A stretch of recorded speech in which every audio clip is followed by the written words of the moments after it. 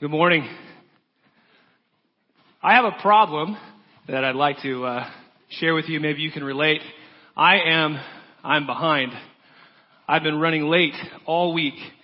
I feel like this week has been particularly busy. Maybe you can relate. Sometimes I feel like I'm ahead of my schedule. I'm early, and other times I'm just right on time. And most weeks it seems like I'm about 15 minutes ahead of the next thing that I need to get to. You know what I'm talking about? Like you just have enough time to pay attention to the next item on your to-do list. There's this wave of responsibility and tasks that's behind you. But pretty much all this week I've been running late. I had an appointment at 3 p.m. this week. I got there early. I made copies. I had my stuff ready to go. And then at 3:01 I realized I'm in the wrong place. My meeting is across town. So I was late to that one.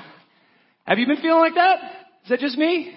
I'm not going to ask you to show hands because, I probably should. I'd feel better. But I think everybody can identify with being late at some point. And, you know, it feels sometimes like the things I'm doing, maybe they're not the most important things. I mean, a lot of what I'm doing, I'm glad to be doing, and it is important. But sometimes I think the urgent can kind of crowd out the important. And maybe you know what I'm talking about.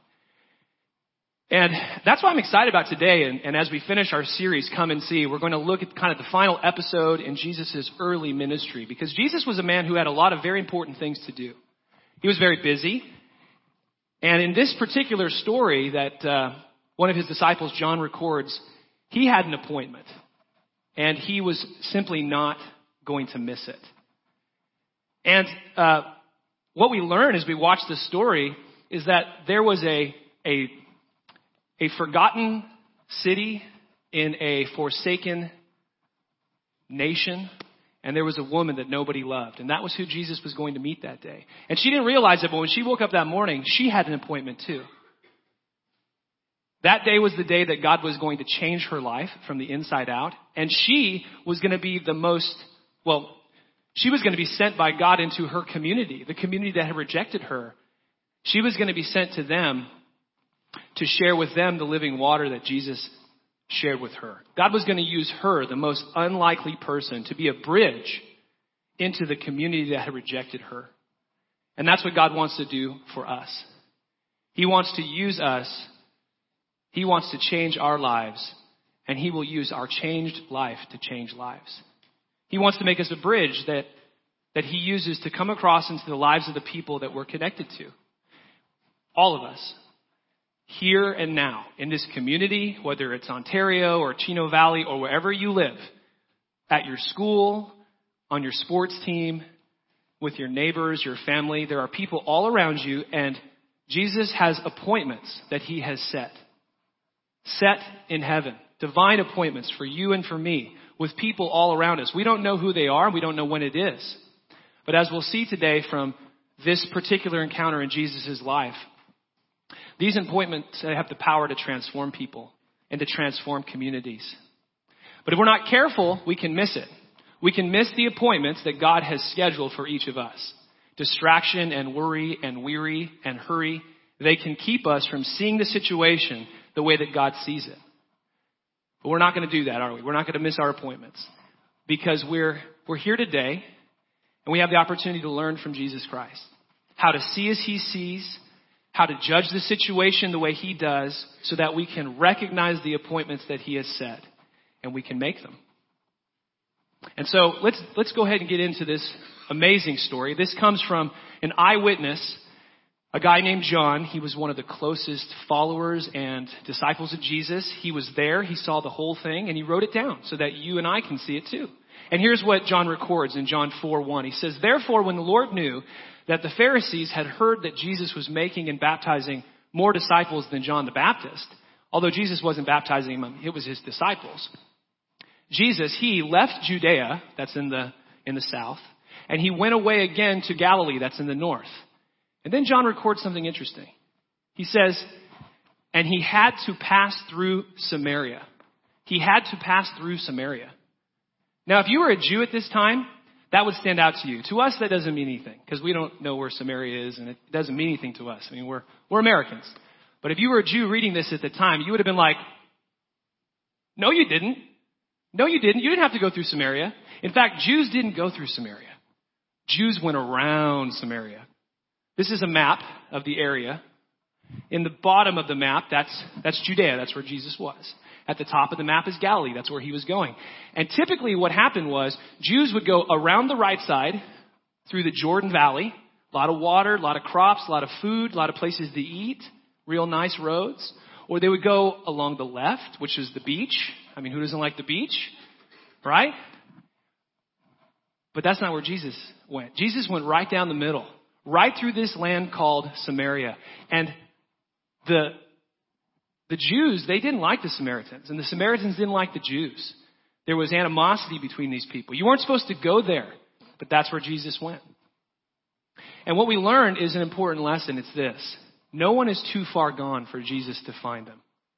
There's no one in this world that God has created that's too far away, that's messed up their life too much, that has sinned too many times, that's too rejected by men, second class. There's nobody in this world that's too far gone for Jesus to find them. I mean, this place is off the map. It's off the mind. It's a place that nobody goes. And that's the place that Jesus goes to meet this woman. And so John continues. He says, he came to a city called Samaria, or came to a city of Samaria called Sychar, near the parcel of ground that Jacob gave to his son Joseph. And Jacob's well was there. So Jesus, being wearied from his journey, was sitting thus by the well. It was about the 6th hour. It was about it was about 12 in the afternoon. It's interesting that John records he's wearied by his journey. That's an interesting thing to point out.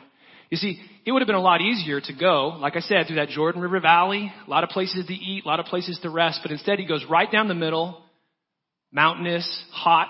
I mean, it was hot yesterday. Yesterday, my kids and I, we went to a park. It was like 50% humidity in Claremont. We're playing Nerf 4. I'm drenched. You know, it's so hot. And I was tired. I didn't want to play anymore. They didn't want to play anymore. We got out of there. It was hotter where Jesus lived. He was wearing more clothing. And he went through this hot land to get to this person. And he was tired when he got there. He was thirsty. I'm sure his disciples were complaining, why are we going this way? Can't we just go along the beach? And what we learn is that weariness, when you're tired, like we feel a lot, weariness marks the path to the divine appointment that God has set. It's when you're tired, it's when you're exhausted, it's at the end of the week, at the end of the day. You know, when you don't have any more energy, when you're really, really busy, when you're really, really stressed, that God will just drop somebody right there in front of you in your path that he wants you to love, that he wants you to connect with, that he wants you to talk to, that he wants you to invite to come and see, to discover Christ. You're weary, you're tired, you don't have a whole lot left in the tank, and that's when the appointment begins. And if we're not careful, we can miss it. We can read the situation wrong. We can focus on ourselves instead of lifting our eyes and seeing the people that God has placed in our path. And sometimes it's inconvenient, and sometimes it's just with people that are nothing like you.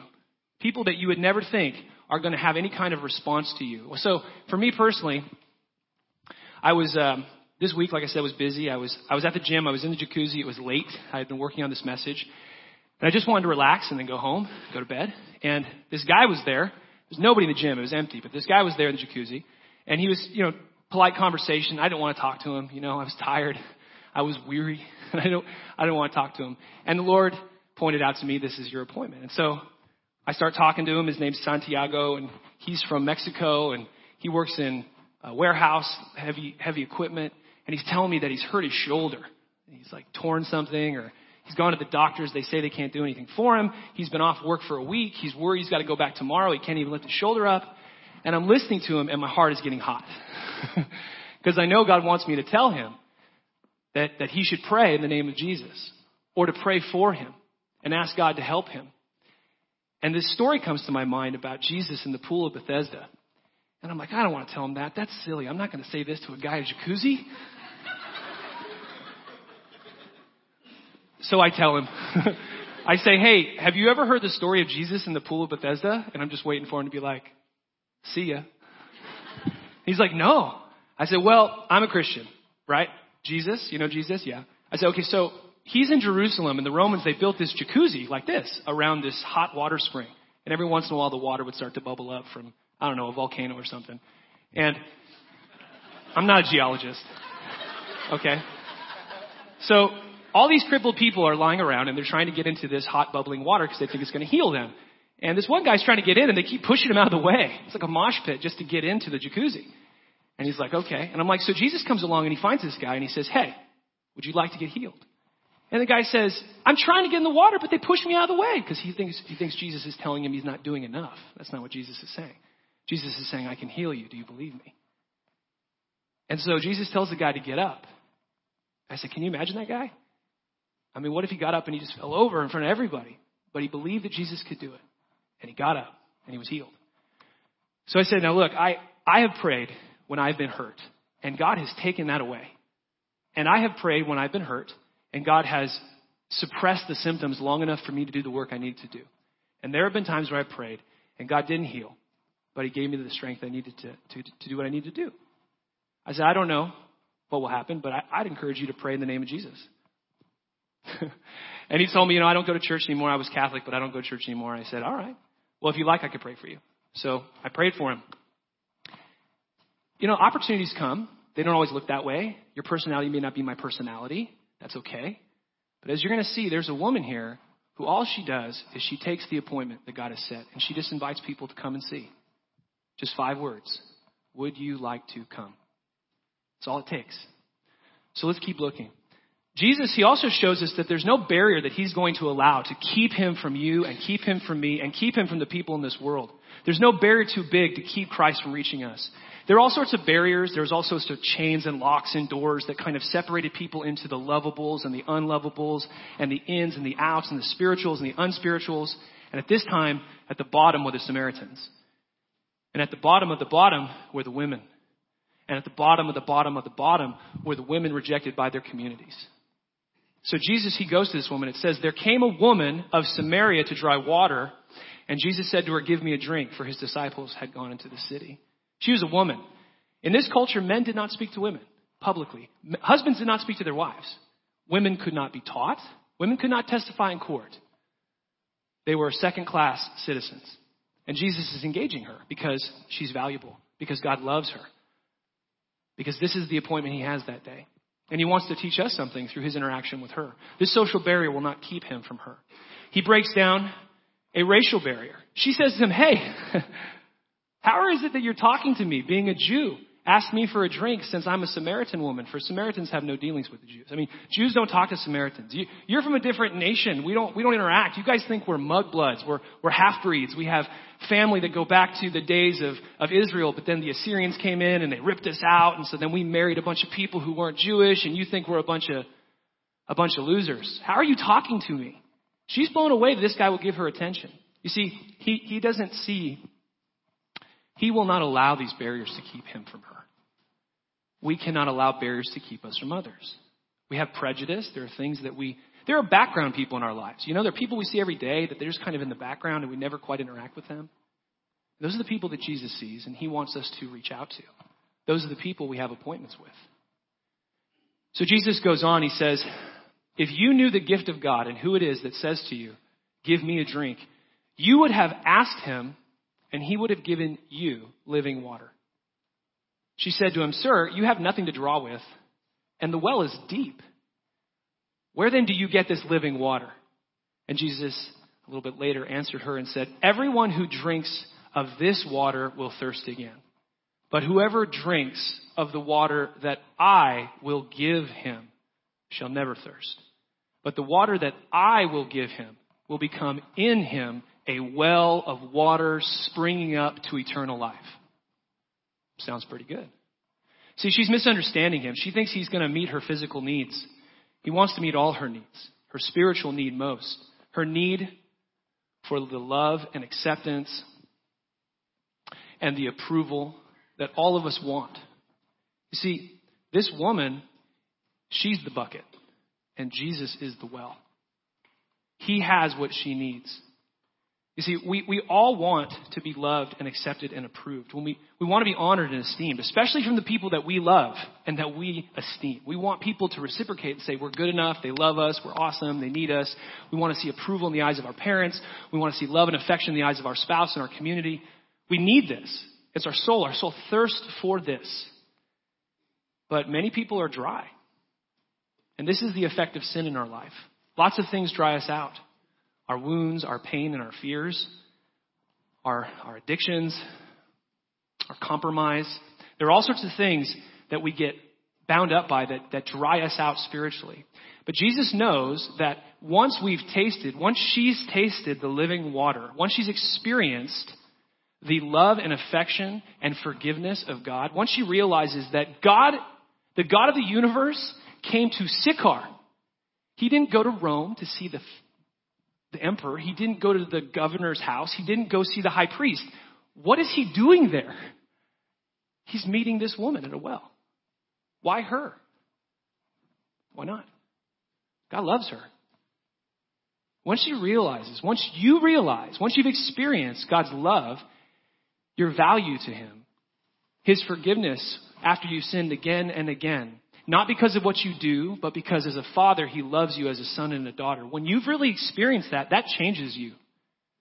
You can't just take one drink. And that begins to overflow into other people's lives. You begin to extend the same love and grace and warmth and forgiveness to them that God has given to you. And these relationships, these people, they become fountains of living water. But you can look for the water in other places. You can look for it in other wells. And she had been looking for this living water in another place. And so that's what Jesus deals with next. So in the next passage, verse 15, the woman said to him, "Sir, give me this water so that I will not be thirsty, nor come all the way here to draw." And he said to her, "Go call your husband and come here." And the woman answered and said, I have no husband. And Jesus said to her, "You have correctly said, I have no husband. For you have had 5 husbands, and the one whom you now have is not your husband. This you have said truly." Now, a lot of people talk about this passage and about this particular part. She's this immoral woman, and I don't know. What I know is that you can't divorce a man. Jewish women can't divorce men. So if she's had 5 husbands, it's because they've died or they've divorced her. And the guy she's living with now, he's not even marrying her. He's enjoying all the privileges of marriage, but he's taking none of the responsibilities. She's being used. She's been discarded. She's been devalued. And that's why she's at this well at 12 in the afternoon. I didn't know this because I'm not Sumerian, but apparently you don't go to the well in the middle of the afternoon because it's really hot. The women go to the well in the evening when it's cool. But she's not going then. She's going when she's by herself. She doesn't want to deal with it. She doesn't want to see the looks. She doesn't want to hear the gossip. She's going by herself when there's nobody around. She's at the bottom of the bottom of the bottom. And that's the person that God goes to that day. That's amazing. That's who God is. That's how much he loves us. She's been looking for this approval and affection in the eyes of men. We do too. The Bible calls it fear of man. It's not you're afraid, but it's this need for their approval and their acceptance and for you to feel okay. And we build our careers so that we can and we try to buy cooler stuff and look really beautiful and have the right pictures online, and we try to achieve and win. And we want our kids to be great so that other people will look at our family. And what we're doing is we're trying to draw from people water to quench the thirst at our soul. That's the core of the human problem. And she has been looking in the wrong place. And that's why Jesus points this out to her. And so they have a further exchange, and Jesus talks to her about, it's not about where you worship. It's about who you worship and how you worship. And then she says to him, well, I know a guy who I can trust. I know there's a man who I can put my faith and confidence in. The Messiah. Now that's a loaded word at that time in that place. The Messiah was the central figure of the entire Bible. He was the promised king of Israel who would come into the world and bring God's kingdom over the whole world. He was the one who would deal with our sin. He was the one who would restore our relationship. He was the one who would build the heaven on earth that all of us want. This is a big guy, big figure. And she says, I know that Messiah is coming. He who called the Christ. And when that one comes, he will declare all things to us. He's going to help me figure it out. She has faith that this figure that the Jews believe in, she believes in him too, that he's coming. And then Jesus says something pretty remarkable. He reveals his secret identity. He says, I who speak to you am he. I am the Messiah. This is a big deal because he didn't reveal his identity to people. He let people think what they want. People would come to him and they would put a label on him and he would allow them to think what they wanted. But here, he reveals his identity to this woman. This is a big deal. He doesn't do it with the rich and the famous and the beautiful. He's in Sychar. And can you imagine what this woman would have thought? Knowing what she knew about the Messiah. Knowing what a big deal Messiah was.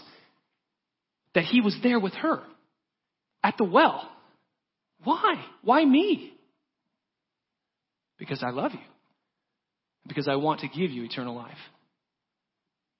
And when you have experienced this love, when God has come into your life and you have experienced this subjectively, it changes you.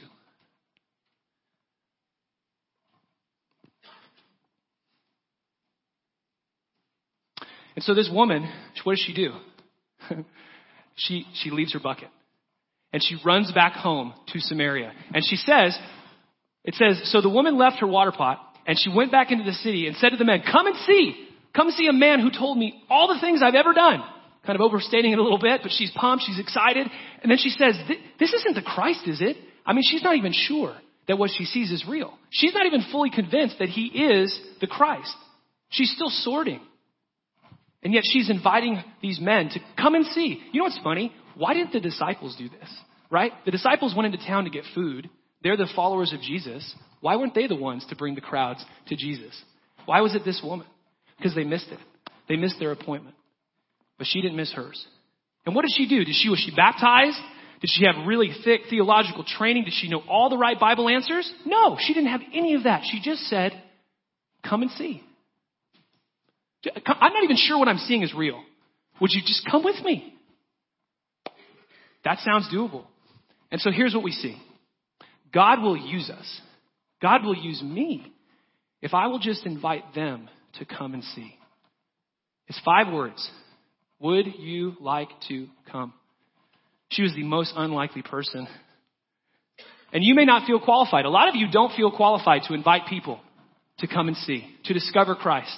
You feel like you don't have the right training. You don't know what to say. Or maybe you feel like you're living in 2 worlds. Maybe you haven't told people that you're a Christian, or it's not been as big of a part of your relationship and you're feeling insecure. Like, well, they'll think I know how that feels. But all it takes is, would you like to come? You know what? I haven't talked about this much, but I go to church and I really love my church. And next week is our grand opening. Would you like to come? Hey, I got a buddy and he's doing a meetup. We're going to go watch Cal Baptist play basketball, or we're going to go watch the movie Creed and have dinner before, or there's a mother-son laser tag and we're going to have so much fun. Would you like to come? That's all it takes. Hey, we're going to be starting up some groups, paradigm groups to learn some very practical teaching about how to make life come together and go well. Would you like to come? 5 words. And look what happened. These people came. So ask yourself the question, what barrier could keep you from your divine appointment this week? Take a look at the handout if you would. And you can see a list of specific things that can oftentimes keep us from inviting people to come and see and discover Christ like this woman did. It could be fear. It could be hurry. Or prejudice, maybe a sense of inadequacy. Maybe it's apathy, like, you used to be excited about this stuff, but you're not anymore. Or maybe it's weariness. It's a long week, you're busy, Or passion for something else. Whatever it is, circle it. And may God give you the help you need to see the appointments that he has set. Because look what happened. Verse 39 says, from that city, many Samaritans believed in him. Why? Why did they believe? Because of the word of the woman who testified. He told me all the things that I have done. She didn't memorize Romans 6:23. She didn't write the bridge on a napkin. Some of you know what I'm talking about. That's a good thing to do. Very good thing to do. But that's not what she did. She just said, God is good to me. Here's what God has done. Come and see with me. And all of us can do that. Even if you're here and you're not yet a Christian. You're new here. There are people in your life that you're close to, and you're not even sure this Jesus thing is real. Just like her, invite them to come and see. Hey, I've been going to this church. It's kind of like a TED Talk mixed with a rock concert, and they have cool things for my kids.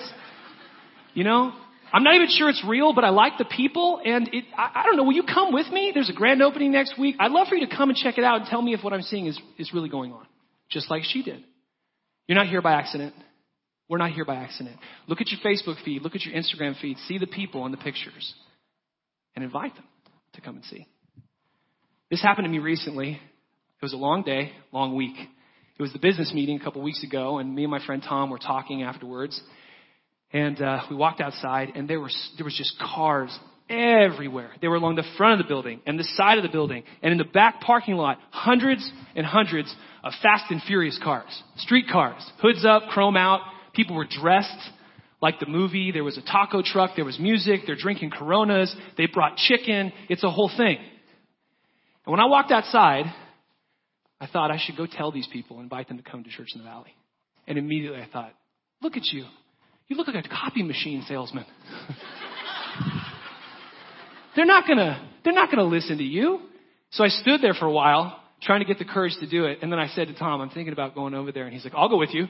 It's like, no, don't say that. You even hesitate. So we go inside and we get the business cards, like the ones in the back, like the ones you have to invite people. I take off my shirt. I have a white shirt underneath to try to look like Vin Diesel, you know. And we start walking around. And I just meet people, and I was like, listen, our church is meeting in Ontario. We're having a grand opening. Our office is right there. We saw all these people. I thought, I got to come invite you guys to church. So here's a business card. I'd love for you to come. And if you're not interested, maybe you have a friend who wants to go to church. And every single person said, thanks, man. High five, shake the hand. Nobody shut us down. There are people all around us that God has put in our life. And all we have to do is say, would you like to come? So I want to finish with this question. I was thinking about this. Why is it that Jesus is the one who can give us living water? Why is he the only one who can give us living water? And the answer is because on the cross, in our place, Jesus was made to say, I thirst. One of the last words that Jesus spoke on the cross was, I thirst. This is the creator of the universe, the one who made the oceans, who parted the Red Sea to save the Israelites. This is the one who stood up on a boat and told the storm to be quiet with a word. And this one, the living water, was made thirsty so that we would never thirst again. My sin and your sin against God has separated us from him. And a just God must deal and punish sin. But on the cross, Christ drank down the red hot cup of God's wrath on my behalf.